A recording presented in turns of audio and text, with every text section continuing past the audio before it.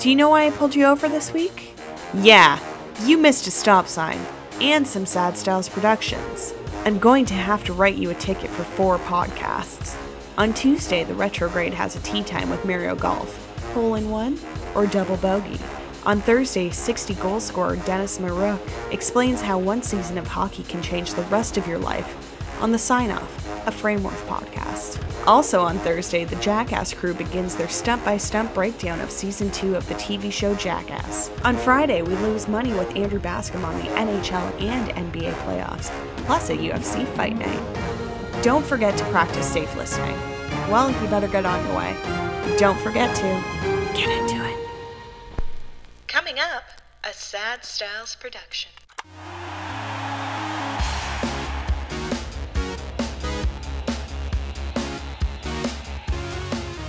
Hello and welcome. My name is Mikey Aaronworth, signing on to the Sign Off, a Framework podcast for yet another week. And ladies and gentlemen, it has only been a few weeks since the first time we had Brad Janson on the podcast, and exactly as I promised, so many of you reached out to us and let us know that you wanted to have him back on. He teased a lot more stories the first time he was on, and on this episode, we finally had a chance to get into them in detail. Now, if you didn't hear the first episode with Brad Janson as a guest, I highly suggest you go back and listen to it. Would have been about 4 or 5 weeks ago, something along those lines. He is an equipment representative or an equipment ambassador, and he has been for several companies in the NHL, so his relationships with a lot of the players and a lot of the representatives of the league, as well as the equipment manufacturers themselves, extend back decades. Now, his stories from within the league and within the locker room are not worth missing.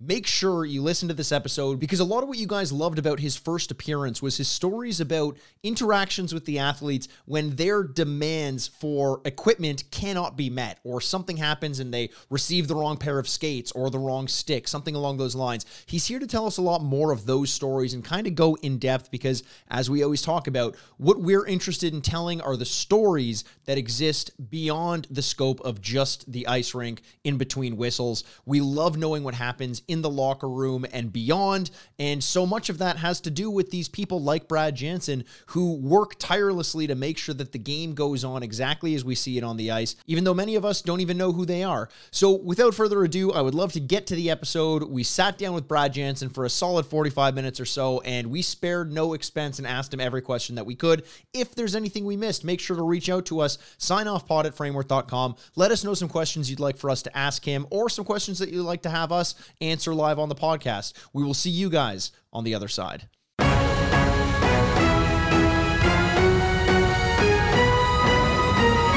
right, and welcome back to the Sign Off. Thanks again for joining us for yet another week. We have a familiar face here in the room with us already. You know, just one quick appearance you had on this podcast, and the guests were already asking to have you back. We promised another story. I'll introduce him in a moment. I'm here, though, joined with Brian Aaronworth, the president of Framework Sports Marketing. I am Mikey Aaronworth, host of the Sign Off podcast, and we have former equipment rep, celebrity to the stars. Is that fair to say, Brad Janson? Is that a better introduction than similar to Rocket, the head of athlete security? Well, who am I following today? An ice scraper from Scotiabank Arena or something? Or what's it like shoveling snow in front of 18,000 people? Is that what we're next? Is I come in after that one? Probably. Honestly, I bet you they've got some good stories. I wouldn't be surprised. Oh yeah. Maybe not. Just trying to help your podcast. Maybe not quite the stories that you have, Brad. And I want to kind of get started now. If you didn't listen to the original episode with Brad Janson, I highly suggest you do so. Primarily because there was some addition to the Rick Nash story. Sure, we're not going to get into that, but you also had some stories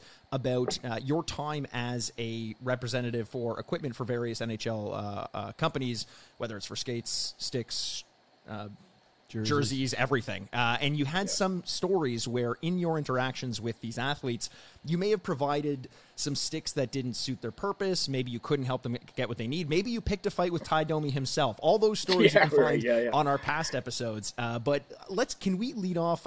Our fans loved those. Can we have another story from the locker room where, I'm not going to say you did your job poorly, because you're always doing the best you can, but where something happened, you can blame someone else if you want, to get you into a little bit of hot water with one of the athletes?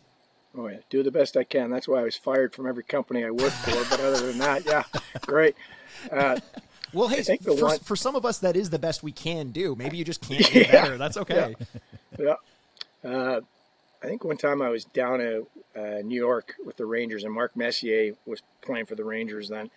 And I remember mentioning earlier, he was a whack job with skates. Like, he was crazy. He, every game he's changing stuff and putting in. So I'm in the equipment room with Mike Folga, who was the equipment manager back then. And a pair of CCM skates had come in for one of their players. His name was Mike Hudson. And Mike was a good player, but he was like a third, fourth liner. And the skates had just come in. They'd taken a little longer than they should have. And I remember Huddy was in desperate need of a new pair of skates, according to Folga, and he needed these right away. So the box came in. We're looking at them, and Folga and I are looking at them. And all of a sudden, Mess comes walking in to the office. And he goes, "Oh, how you doing, Johnny? Good. How you doing, Mess? Good, good, good. What do you got here?" And he looks at it and he goes, "Oh, those look pretty good." And next thing you know, he throws one on his foot, and he goes, "Geez, these feel great." He says, "These feel really good." He goes to folks, "Hey, folks, sharpen these up. I'm going to wear them tonight."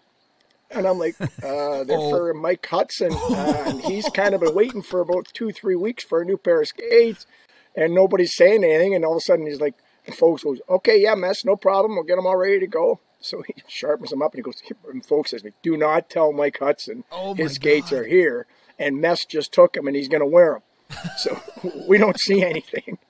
And so the game starts, and I can't remember if I was even watching it, but I talked to folks afterwards. I was, "Hey, folks, what did Mess think Mike Hudson skates?" And he goes, "Well, put it this way. He skated around 2 or 3 times with him, came to the bench. He said, 'Get these fucking things off me right now. I get my old skates back.'"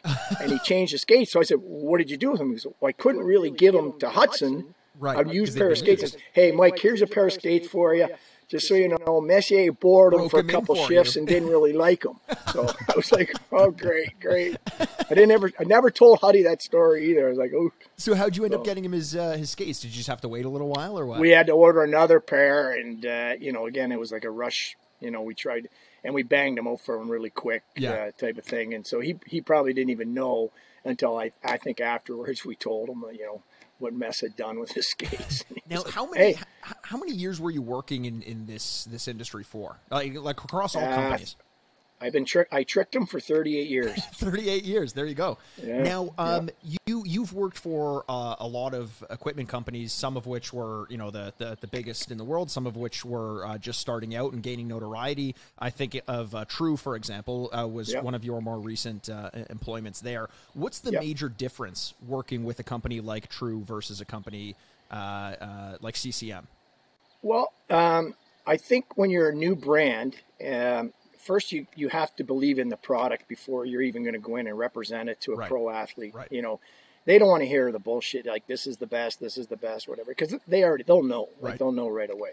So you have to believe you're committed to the brand and the product as well, and that comes out in when you're working for them. True has a great product, has a great brand. They've been actually making hockey sticks for the last 15 years or longer, but they were an OEM company. So they were making CCM, they were making Sherwood, they were making STX. So they made everybody else's sticks for them, but they didn't have their own brand. So it's actually, when you start with a new brand, it's like TPS was a new up-and-coming one-piece stick. The expectations aren't as high as when you're working for an Easton or a CCM or a Bauer, where they expect to have, lots and lots of players and lots of sales of their product. You're talking about the expectations that the company will have for you, or that the players will have for the equipment?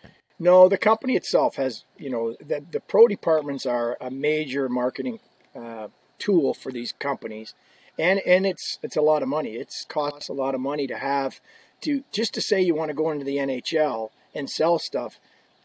That won't work. There's a licensing fee you have to pay to the National Hockey League. So if you want to have your hockey stick brand exposed in the NHL, it's $150,000 US a year. So if you want a helmet, it's $150,000. If you want skates, it's $150,000. You want gloves, it's $150,000. And that's just say I, Mikey Aaronworth, out of my basement, develop this fantastic new stick, and I meet a player who enjoys using it. That player can't use it unless I pay that fee. And you have to pay that licensing fee, and the player can't even black it out. Like they're pretty strict about it. Now, so you're $500,000 US just before you even sell if you've got head to toe company, you're 500 grand before you even sell one piece of product. And all the revenue that you're making is for stick sales to the players. I'm assuming you don't get anything really back from the league. That's just an entry fee. No. The league doesn't really give you anything other than take. They like taking your money. They don't even give you free tickets. They don't give you. There's nothing there that's free. They'll take your cash. For sure. I hadn't. Did you know that, Dad? Yeah. I know about the league. Yeah, well, I know that, but the idea, like, to me, that concept of this piece of equipment that I really like as a player, well, you can't use that. I didn't actually know that the stick companies paid licensing fees of that caliber. But keep in mind that the big reason they want the players to use the sticks, although I think they charge the teams, is to get them in the stores. For sure. Mitch Marner is a good example, right? I mean, Mitch must have been... and the teams all pay for this stuff, right? It's not. I think the perception is that these NHL guys get everything for free. Well, actually, they don't. They pay a lot of money. Like it may be close to not quite retail, but it's pretty close to. The sticks are not cheap anymore to these teams. Like they're a couple $100 a stick. And so now what happens is a guy may use it for, most players use one brand new stick a game. Some guys use 3. Right. But when you put it in perspective of a guy using $600 worth of hockey sticks, and let's say he's making, $5 million a year, and it's paid over the game, he's making $10,000 that game to play. Right. So $600 in the scheme of things shouldn't be a big deal. And they also take those sticks and put them up in their stores. Right. And if they pay $200, they've got them up in the stores now for $350. So it's a revenue generator for the teams as well. There's another angle to that, though, which is really important because players initially coming in the minors and that they want their sticks paid for. It's expensive, right? Right. Yeah, of course. And then coming into the league, they don't need to be paying for their sticks. They let the team pay for their sticks. But then the team owns the sticks. Now, the player can give the odd stick to a guy in the stands or whatever. But when I first met Sydney, I said, you'd be better off owning your own product and paying for your own product so you own it. And now his game use sticks are going for between $1,000 and $2,500 US for just an average stick. So he owns those sticks. The team can't take those sticks from him. And that was a good deal. Now that's if you're Sidney Crosby, right? So the players can opt to pay for their own sticks or have the team pay for it. That's the case? I'm not sure that they all can. Yeah, I don't think so. Like some teams, they're like, Lou Amarillo, he'd say definitely not. You're part of this team, and this is the team concept. He would never allow that. And I'm pretty sure. I think Connor McDavid may have the same situation in Edmonton on his product. You have to be one of the top or the top guy to have that in your contract. Command that, yeah.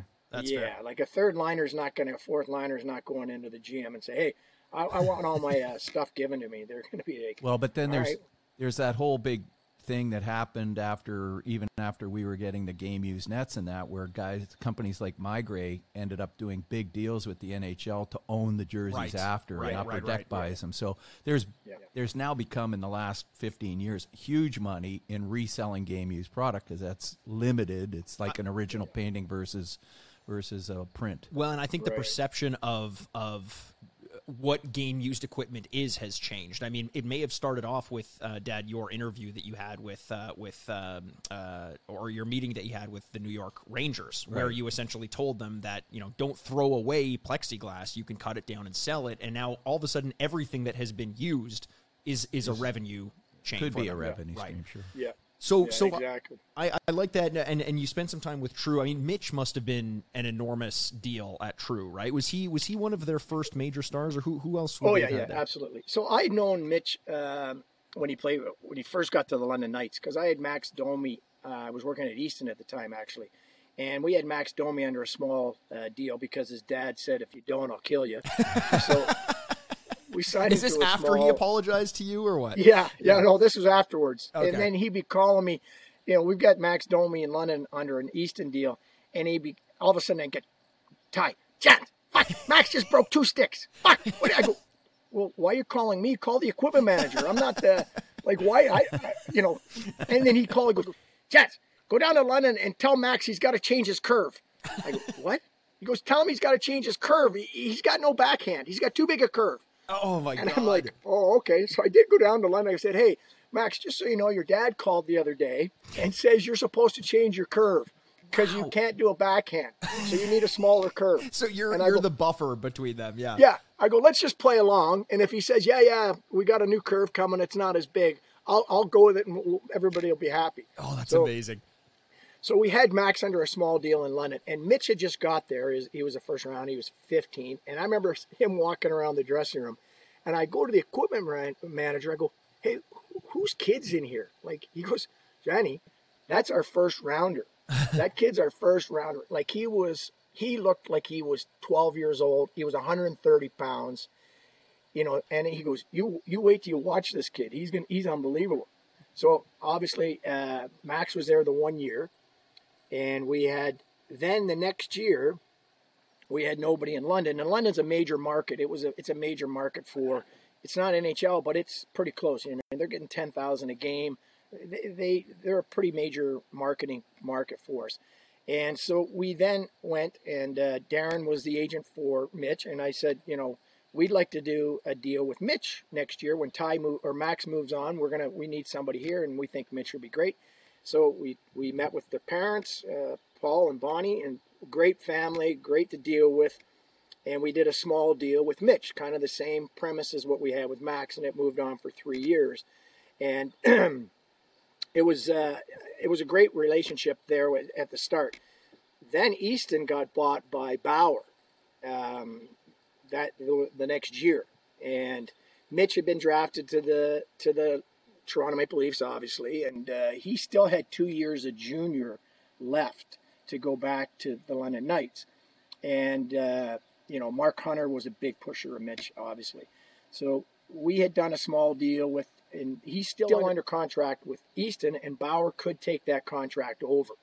And after Easton got bought by Bauer, all us Easton guys got piped, so we were done. So. Right.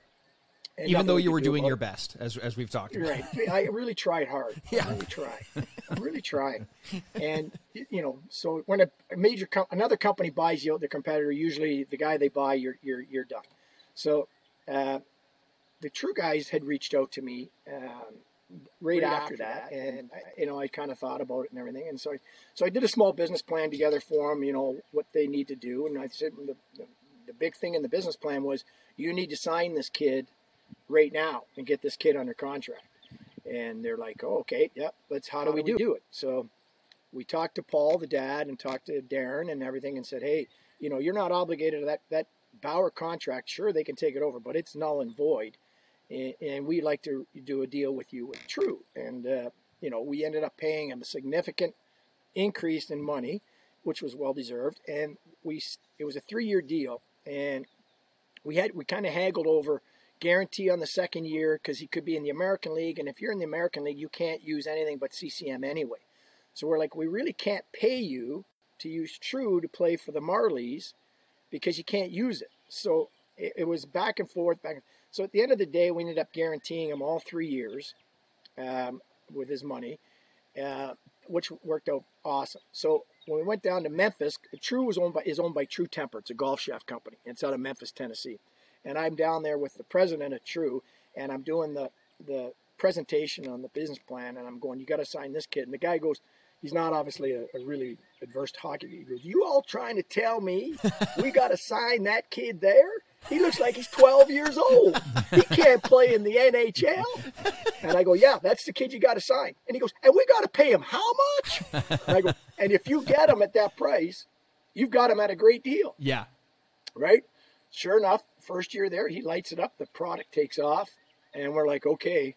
We went back to Paul and Darren, and we ripped the contract up right after that and did a whole new deal with him and added another year on the back end, ripped the deal up, and he got a big increase in pay, well-deserved, because the brand took off. And that's amazing. All credit to him. It was because, it was because of him that brand took off. It feels like it, yeah. And because of him, that brand took off, and you were the guy promoting that brand. How's that working out for you? Yeah, really well.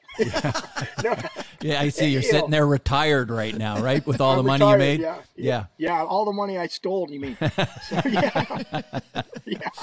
So it was good. It was a great 4 years.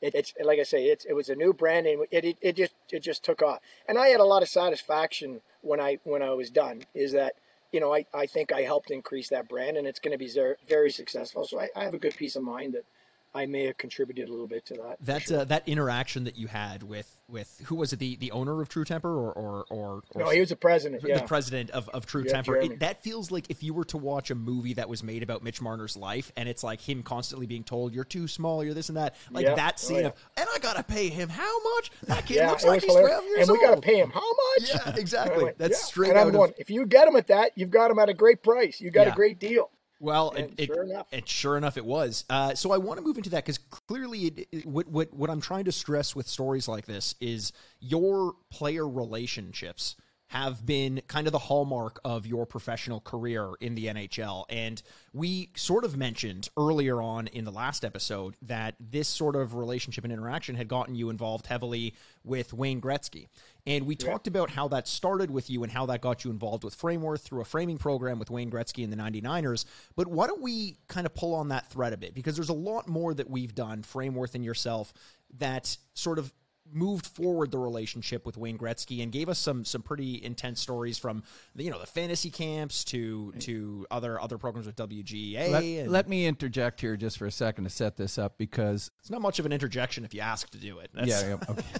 So one thing about Brad is, and the reason that we'll have him on so many times, is that Brad and I have gone back to the early days of Frameworth, and that he has done a lot for this company in terms of the introductions, in terms of setting up things for me, in terms of the experiences that I've had.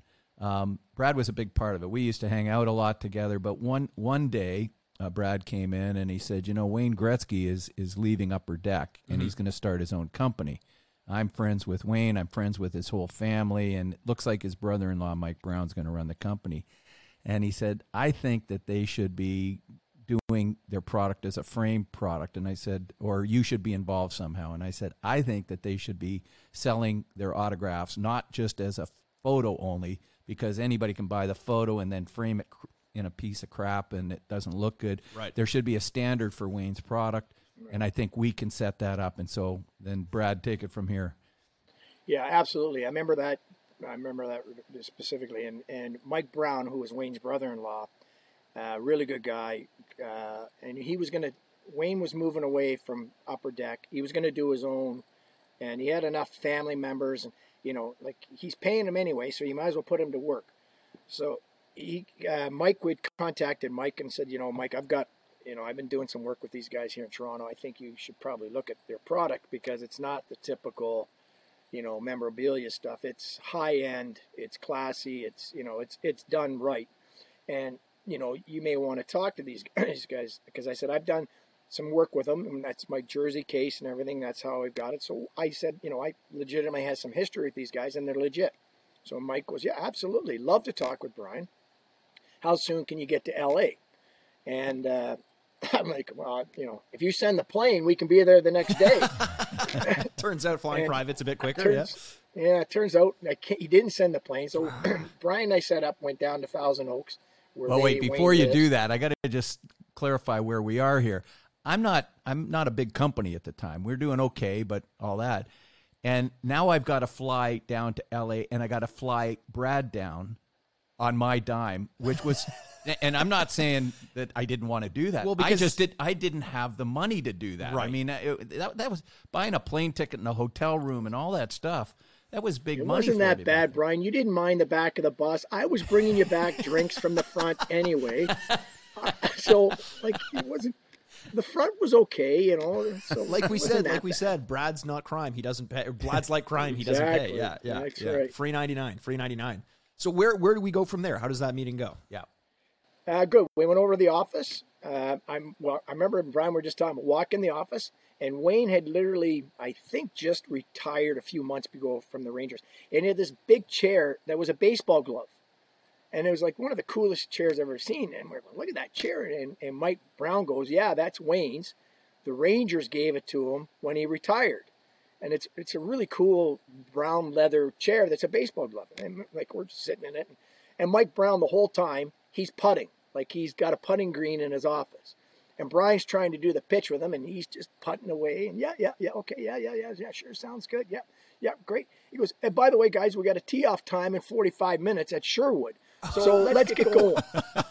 and Brian's like, oh, okay. So at this point, I don't even know whether do we have a deal, don't we have a deal? But I know we're going to play golf, which is fine with me. That's fine with you. Yeah, you'll take that. Yeah, and I think Wayne played with us, didn't he, or just come out? No, he played, right? He played that day, which was like huge for me. Yeah. What would your interaction have been with Wayne at this point? Had you met him a few times? Mike said, "This is Brian. We're talking about doing a deal for the framing." But you hadn't met him. I've met him, I think, times? a couple of times through Brad. Okay, but nothing. So from that to golfing with him must be pretty intense. But Brad, you would have had a more significant relationship at this point, right?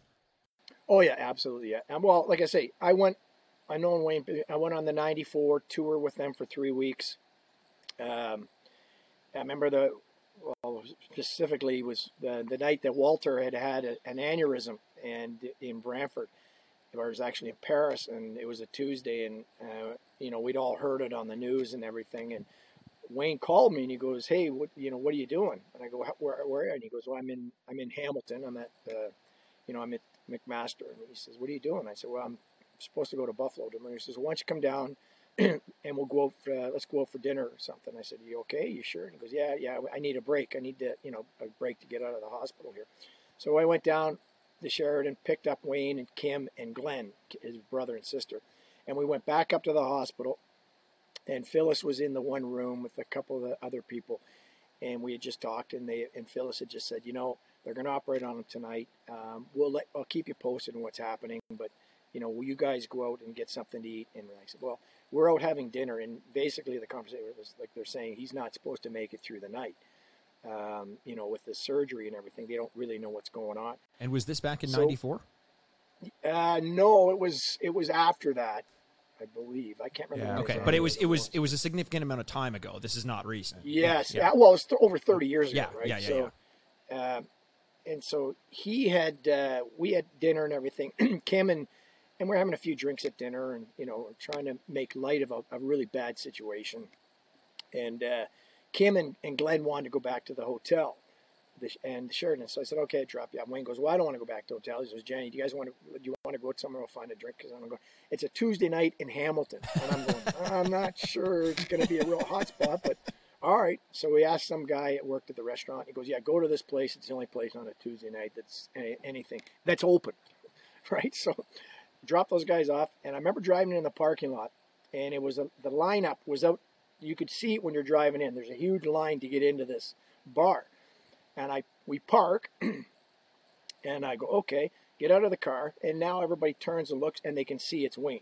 Well, I walk to the front of the line thinking, okay, we're just going to walk right in because I'm with the great one, and I'm not going to sit. And I'm walking in, and I look behind me, and Wayne's gone to the back of the line. And I'm like, what are you doing? So fuck. I go back to the back, and I go, what are you doing? He goes, just wait here. Trust me.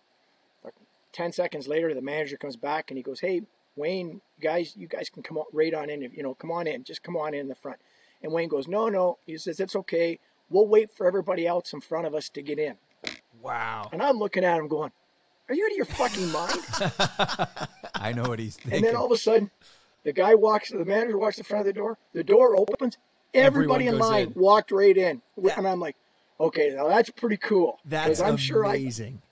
I'm standing in line all the time, and you see somebody go to the front, you go, look at that prick there, right. Mr. Big Wheel, walking in front of you.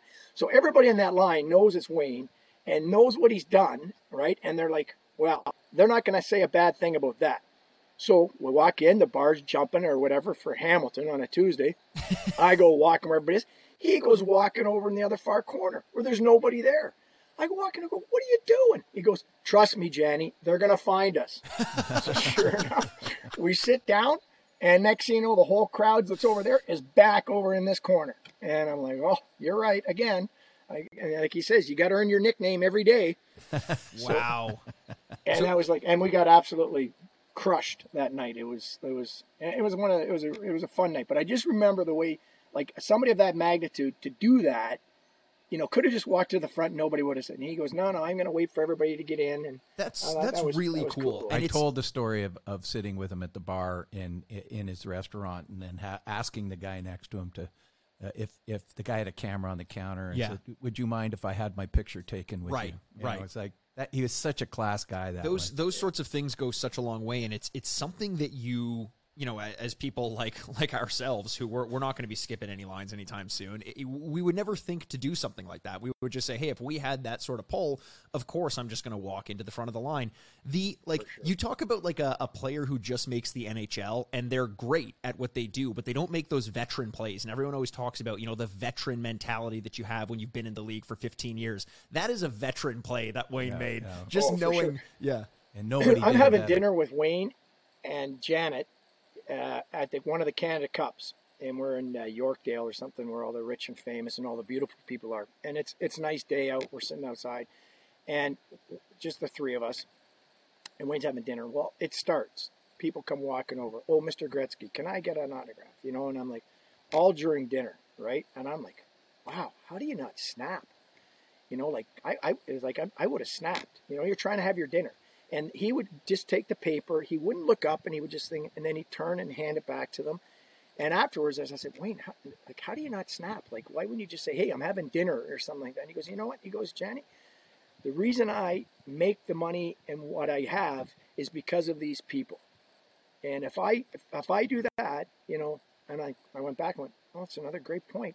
And I was like, yeah, okay, I get it. It is a good point. And you have this level of celebrity, I think, where people get split down the middle, where some of them think, I don't owe you anything, so don't bug me at dinner. And there are celebrities that do that. And who's to say how any of us would be if we were in that situation? I know that I would get incredibly frustrated if I constantly were being bothered by people showing up and saying hi to me at a bar for I get it all the time. Yeah, no, they're coming up and telling you to leave, though. That's a different story. Going, when are you going to pay and get out of here? But no, it seems like Wayne went the other way, and he had, like you said earlier about the line thing, kind of every right in the world to not be that way, and chose. Well, here's another story very similar. I was having drinks with Wayne in Toronto last time he was at the hotel there, and I think it's the Four Seasons that's at downtown. Anyways, they rope off an area, and the fans know that somehow they know when Wayne's in town. Right. I don't know. Somebody calls them, whatever. But there's 20 people, and I'm sitting upstairs having drinks with Wayne, and his agent comes in and says, "Gretz, there's about 20 people outside. When we go to dinner, you got to avoid. Maybe we go out the back." He says, "No." Wayne says, "And I go out the front. I got to sign a few autographs for those people. They've been waiting all this time." Right. And his agent says, well, yeah, but, you got this deal with Upper Deck, and, you could take away from the amount of stuff. Sure. Wayne says, Brian, what do you think? And I said, I've never had a problem with any of my players signing for the fans outside in reasonable numbers. Yep. I said, that helps the industry. But that said, you're known to be one of the nice guys that will sign a few things, the kids, and that's why they are like they are. And you know the story with him and Michael Jordan sitting in the bar? No? So Wayne was... Is it a joke? No. It sounds like the start of a joke. Wayne Gretzky, Michael Jordan, and a guy from Newfoundland walk into a bar. No, they were Michael Jordan, Wayne told me this. He was sitting in a restaurant one time, and they told him there's a bunch of people outside waiting for autographs. Word got out. The two of those guys in a bar. Can you imagine how many people are waiting? And Michael says, well, let's get going. And he says, they're all going to go. He says, aren't you worried about this? He says, how long are you going to stay? He says, no, they'll all come to you. And Wayne says, what do you mean they'll all come to me? He says, just watch. And they went outside. Michael just walked off pretty much without any bother. And everybody stuck with Wayne. What? Now, wait a second. Why is that? Because they know that Michael Jordan will not sign autographs. Oh. They're all autograph hounds, and they know Wayne will. And Wayne didn't know that until afterwards. And he told me, he says, they all came to me, and maybe a couple people followed Michael, but he wouldn't sign anything. For a brief couple seconds, Wayne is thinking, I'm way more popular than Michael Jordan. I am so much more popular than Michael Jordan that they don't even notice him walking away. Or maybe thinking, I wish I was Michael Jordan right now. That's fair. That's fair. That's a good point. And first of all, you had me at 2 guys in a bar, and I'm thinking those lucky bastards are in a bar. I know. Well, actually, we're sitting here recording just before the bars open up again. But that's coming tomorrow as of our recording. But this will be releasing a little bit later. So we're getting ready for the world to turn a little bit and maybe have some more stories and interactions with these guys. But one such interaction that I would love to go back to used to happen year after year in Las Vegas. And that was the Wayne Gretzky. Wait. We left off at the golf game because there's a good story about playing golf with Wayne at Sherwood. Oh, sure. When we left the office. Oh, okay. Yeah, go for it. Right, Janny? You take it from here. But now I'm going to play golf, and I'm thinking we're going to play golf. Now we're going to Thousand Oaks, and we're playing Sherwood Country Club, which is where Wayne was building a home. Right. Go ahead, Janny. Yeah. So his house was, I think, was on the 5th. One of the houses he was having built was on the 5th hole.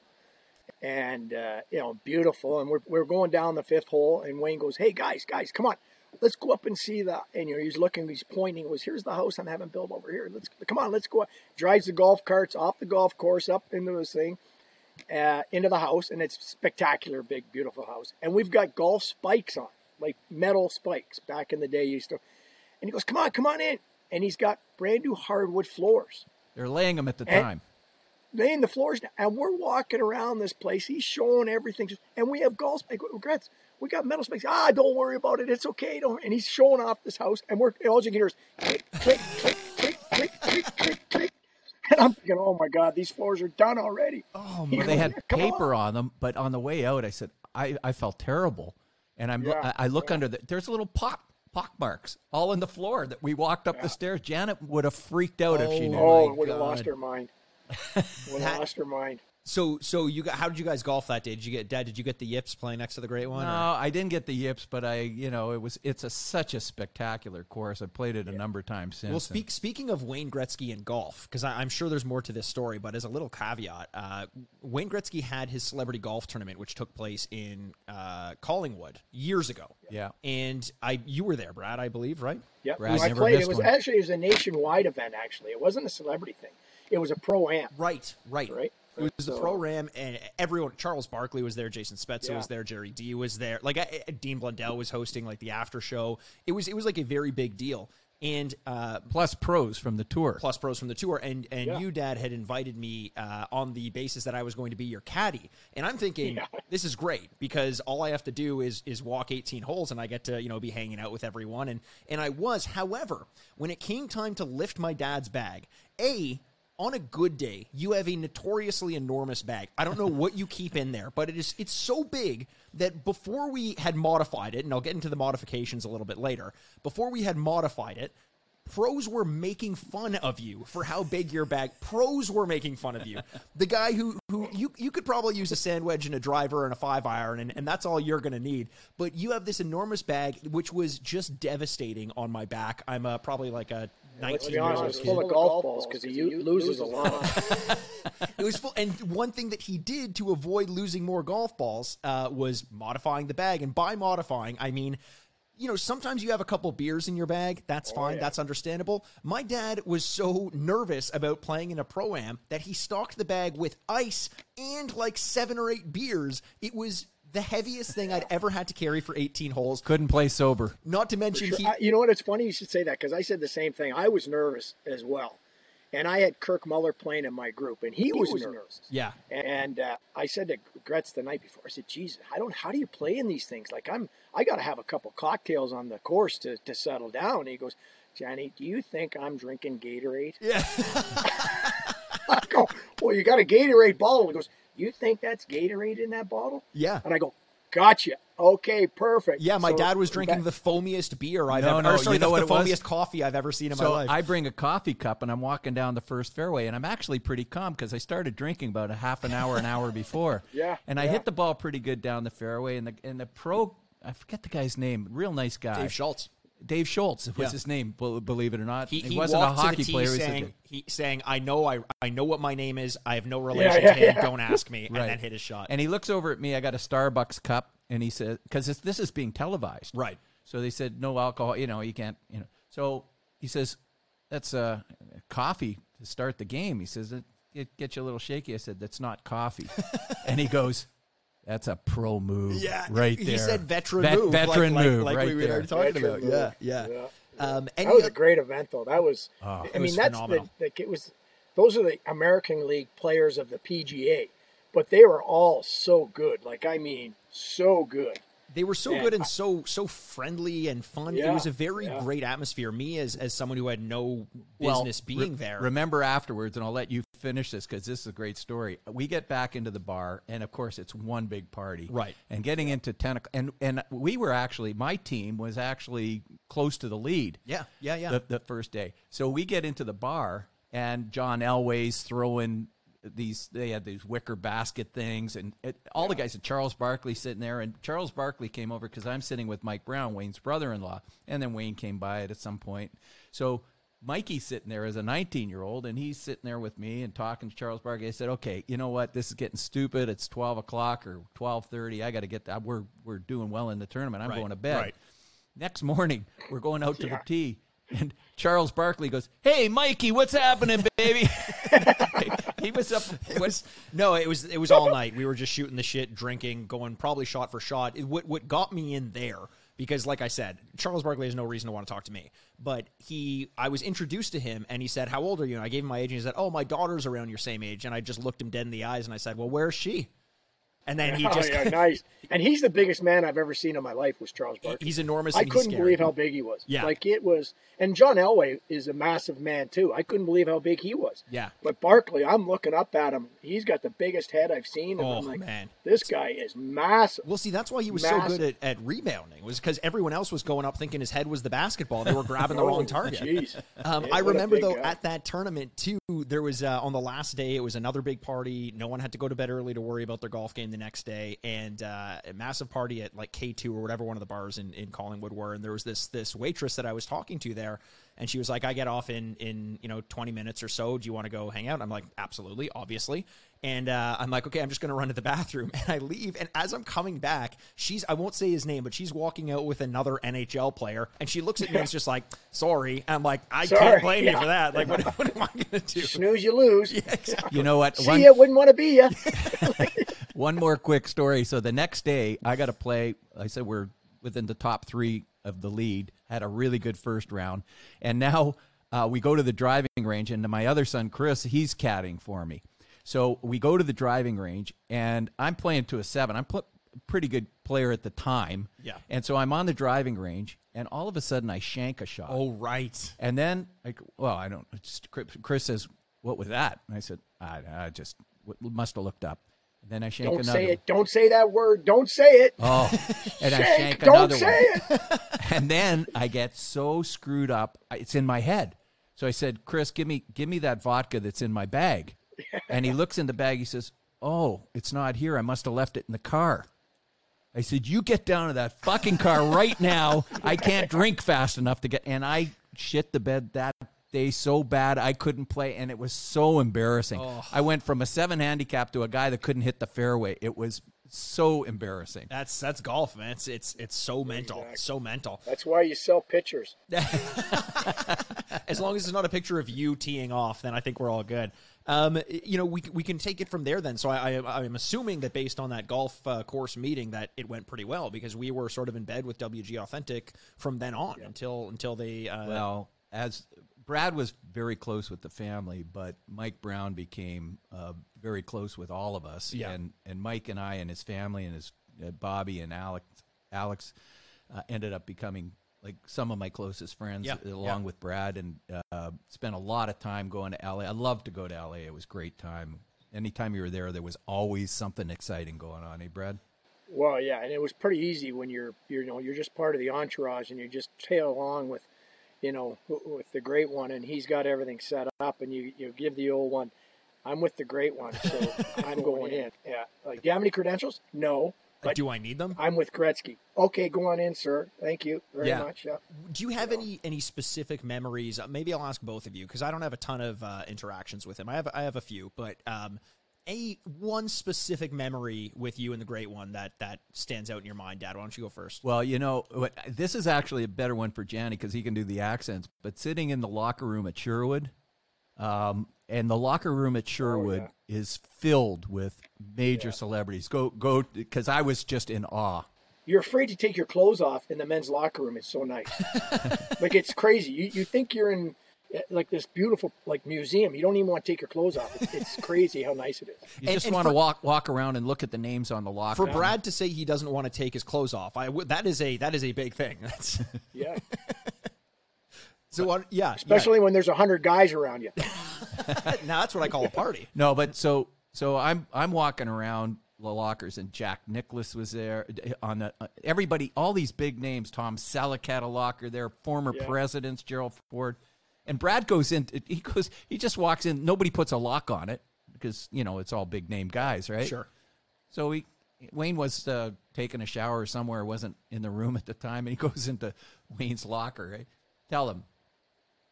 What happened? What you go into the locker, Wayne's locker, and he takes all these golf balls out. Wayne had special golf balls that had 99 on them. He says, "Here, have a sleeve." Have a sleeve. I took all of them. I said, he's not paying for them anyway. First time we played there, I played Sherwood with Wayne. It was like I was so hungover. Then from the night before, it was like one of my first times. And he goes, "Come on, you got it. We're playing this golf course. You're gonna love it." We get in the men's locker room, and I'm like, again, I'm freaked out. I don't want to take my clothes off. And we go into like the area where there's a little bar and everything. He goes, "Let's get some breakfast." And I go, "Can I get a menu?" Wayne goes, "They don't have menus here, man. They just make whatever you want. You tell them what you want, they'll make it." I'm like, "Oh, okay." So I'm like, "Okay, well, I'm not feeling great. How about just give me a Western omelet?" Sitting around the table, omelet comes. I'm bent down, just trying to shovel this thing. And I hear, "Hi, Wayne. How you been hitting them?" And I fucking look up. And I'm like, start spitting the omelet out. It's Sean Connery standing at our table looking like, "Hi, Wayne, how you been hitting him?" He goes, "Oh, hi, Sean. Yeah, I've been hitting him pretty good." He goes, "How about you?" "Oh, I can't hit with a shit." And then he turns around and I'm like, I look over and go, "That was Sean Connery." I spit half my omelet out over the table. And I'm like, holy Christ. It was unbelievable, the people that were out there. Like, I bet. The celebrities. And then we went down. Like nothing. We went down to play that course. Wayne did a celebrity event at his course. Right. And with the cocktail party on his tennis courts afterwards. But I'm sitting there. Brad was on my team with Brian Duchek, our VP, and who else was there? One other person, or was it just the four of us? Not no, me. I feel we like had I three remember because that. we played with the guy who was coach. Oh, yeah. Wasn't it Bobby with us? Bascom? Bob Bascom, yeah. Oh, good friend. So, good friend of the good- family. my Yeah. best Good friend of Brian's. He can't even remember he was there. So things were turning around pretty good at that time. So I bought a team. Wayne used to give me a team, but I said, no, we can't keep taking. So I bought a team and we went down. But we had, I'm trying to think of the guy's name. He played the star role in Coach, and I got a picture on a wall. Yeah. Anyway, so we had, and then we met, what's it, Eberhardt? Angie Eberhardt, remember her? Everhart. I know her because she was on Justin the team. Timberlake was there. Justin Timberlake. Like there was Cindy Crawford.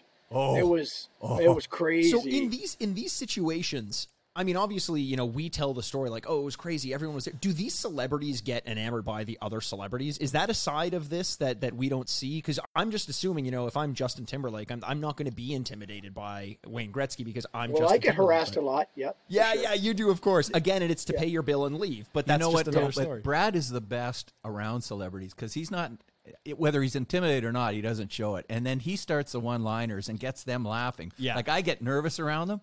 He's just like making them laugh. And we had that great shot that I still have with Cindy Crawford and who else was in there? Cheech. Cheech Marin. Yeah. Oh, yeah. And Wayne was in the shot, and we were all just hammered on the tennis court. And somebody said, "Take this photo, get it quick." Yeah. So it was just incredible. That's she was amazing. one of the most beautiful women I've ever seen live, is Cindy Crawford, other than my wife. I was going to say, thank you for saving that because I didn't want to have to edit this part out of the podcast. Yeah, right. Now, Yeah. I mean, that's just one example. And I feel like every time you're on, Brad, we're teasing some other stories that we have. But I would love to, at some point, I mentioned it earlier, get into some of the stories about, not just the ins and outs and the celebrity interactions and athlete interactions at the Wayne Gretzky Fantasy Camp, but a little bit about what that fantasy camp is and how they sort of run. We're running out of time today, but I think I'd like to tease that for the next episode. So anything else, Brad, from you? I know you already said that you're just enjoying retirement over there. It looks like if you're watching this on YouTube, you'll see there's a beautiful background there, a little bit of the wind in the background. And anything else you want to add before we take? So I guess since we're doing Wayne stories, we'll go back to one of the all-time, in my mind, the all-time greatest was 94. We're in Freiburg, Germany.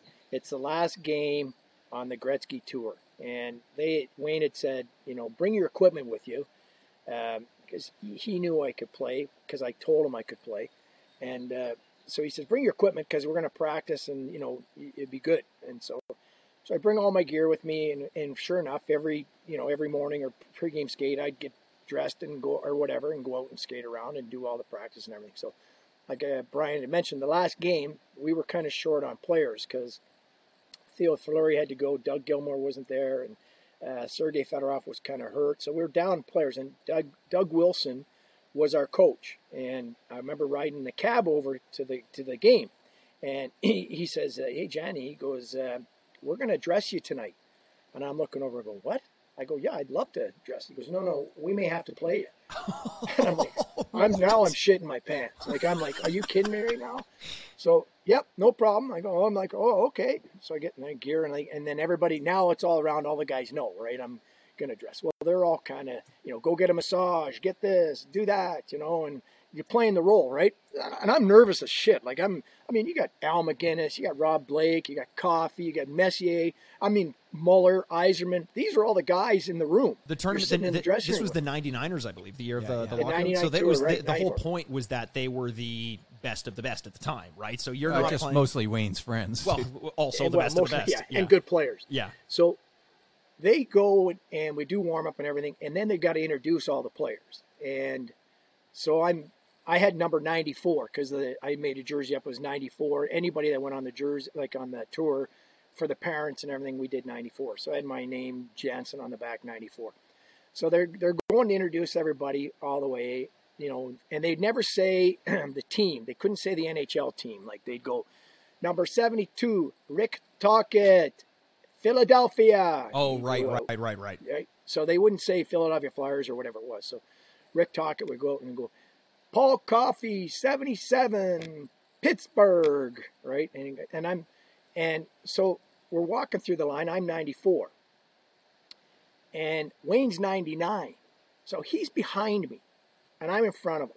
And they all go and line up on the line, right? The blue line. And they skate out. And the people, are clapping and going crazy. And I turn to Wayne and I go, "Hey, where am I from? Where did you tell them I'm from?" And they went, "Oh, we just said you're from LA. We just said LA. I said, "Oh, okay, great." So I get Bruce Bennett, who's the famous photographer for the NHL. I said, "Bruce, you got to snap every picture you can of me because nobody's going to fucking believe that I'm on the ice with these guys or I'm even dressed because there was no internet or anything back there." He goes, yeah, no problem. So those are the pictures I had Brian frame up for me. So we start walking out and everybody's on the line, and then I come to the front of the line. And the spotlight kind of comes out, and the place goes crazy, starts going nuts. And I'm looking around going, what the fuck is going on here?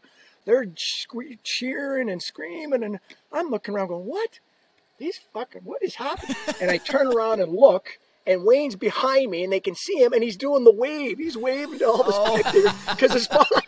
And I'm thinking, and I kind of skate out on that, shaking my head. I'm like, what? And meanwhile, it's him behind me waving at everybody, and the fans. I'm looking, going, why are they giving me such a big ovation? They don't even know who I am. You should have just pretended it was for you, man. Just own it. And it was weird. And the guys are on the blue line laughing because they can see the look on my face, stunned, really? What's this all about? And sure enough, they can see Wayne in the background, and they see him walking out, and he's the last guy to. And he comes on the ice, and he's beside me, and he starts laughing. He goes, "How was that introduction?" Yeah. It was pretty good for you. Oh, my God. I couldn't imagine But that you feeling. weren't supposed to play that game, right? No, because Mike Barnett was freaked out because no insurance. And Right. that's Wayne's agent at the time. And he'd said, you can't play him if he gets hurt, and whatever. And so sure enough, Dougie Wilson goes, "Okay, Johnny, you're up." And I go on, and I had Pat Conacher and Tony Granato. I had Paul Coffey, and I think it was Charlie Huddy. And we're trying to, and the face-offs in our own end. And I'm going, you guys, you want me to do the left side or right side? And Koff skates, and then he goes, listen, guys, we're obviously fucking down a man. Let's just get this going. And I look at Koff, well, thanks, Koff. Thanks, buddy. I appreciate that. The draw goes to him. I go up the wall. He throws a suicide pass to me. No. Like I'm going to get killed. And I turn around and give him the old hairy stink eye. I go, thanks, Koff. That was great. Yeah, trying to get me killed. Is that okay? So didn't Barnett come running around and tell him get the fuck off, guys? Get in between periods, he's like, get him the fuck out. Everybody's laughing, everybody's giggling. What was the level of competition in this tournament? Well, it was all this one was an all-star team, like they're all-star team. So it was heated. Like it wasn't like they were getting no, any time it off. was they had their top on. These guys wanted to, whoever you're playing, they wanted to beat these guys. And now, you know, when they got going, these guys got going. Nobody was going to beat them. Right. You know, depends. Like, you know, this was an all-star team of Germany, of the players they could get kind of in, and it was an add-on game at the end. We weren't supposed to go to Freiburg, but we were already there, and the guy said, hey, you come here. I'm going to let you guys go to the Hugo Boss factory, and you can get whatever you want. And, not bad. you know, so we're like, and it's a private plane, so I was like, you guys care if we stay an extra couple days? And everybody's like, yeah, sure, let's, you know. And so we ended up over in Germany, and then right after that game, we flew back home right afterwards. Pretty lucky for you. That's a story. You have a tendency to end off these podcasts with, I mean, last time it was the time you got in a fight with Ty Domi, so if you're listening to this and you haven't heard that, definitely go back and listen. But fantastic story and fantastic next time we've got to get into the fantasy camp, because we'll get all of our 15 years of guys that have played in that listening to this thing, because there are a ton of stories from Wayne Gretzky's hockey fantasy camp. Yeah, and Brad and I were a big part of helping put that together with Mike Brown. If you haven't picked up on it yet, every time Wayne and his friends get together in any circumstance, some good stories are liable to happen. So looking forward to getting that. So Brad, thanks again once again for joining us. I'm here also with Brian Aaronworth, president of Frameworth, and myself, Mikey Aaronworth, co-host of the Sign Off podcast, and this is us signing off. Thanks, guys. Talk to you soon. Thank you. Okay, Brad, that's awesome. Well, ladies and gentlemen, we made it to the end of yet another episode. Thanks again so much for joining us. You can find videos of all of our episodes on YouTube by searching the Sign Off Podcast. You can also follow us on Twitter at Frameworth Sport or Instagram at Frameworth Sports. And hey, if you're not sick of me yet, you can find me on Twitter over at Retrograde Mikey, or you can always find me embarrassing myself over on Instagram at Aaronworth. The Sign Off is a proud product of Fadoo Productions and Sad Styles Productions. Executive producers Mikey Aaronworth and Andrew Bascom. Until next week, this is Mikey Aaronworth, signing off. Furnished by Sad Styles Productions. Get into it.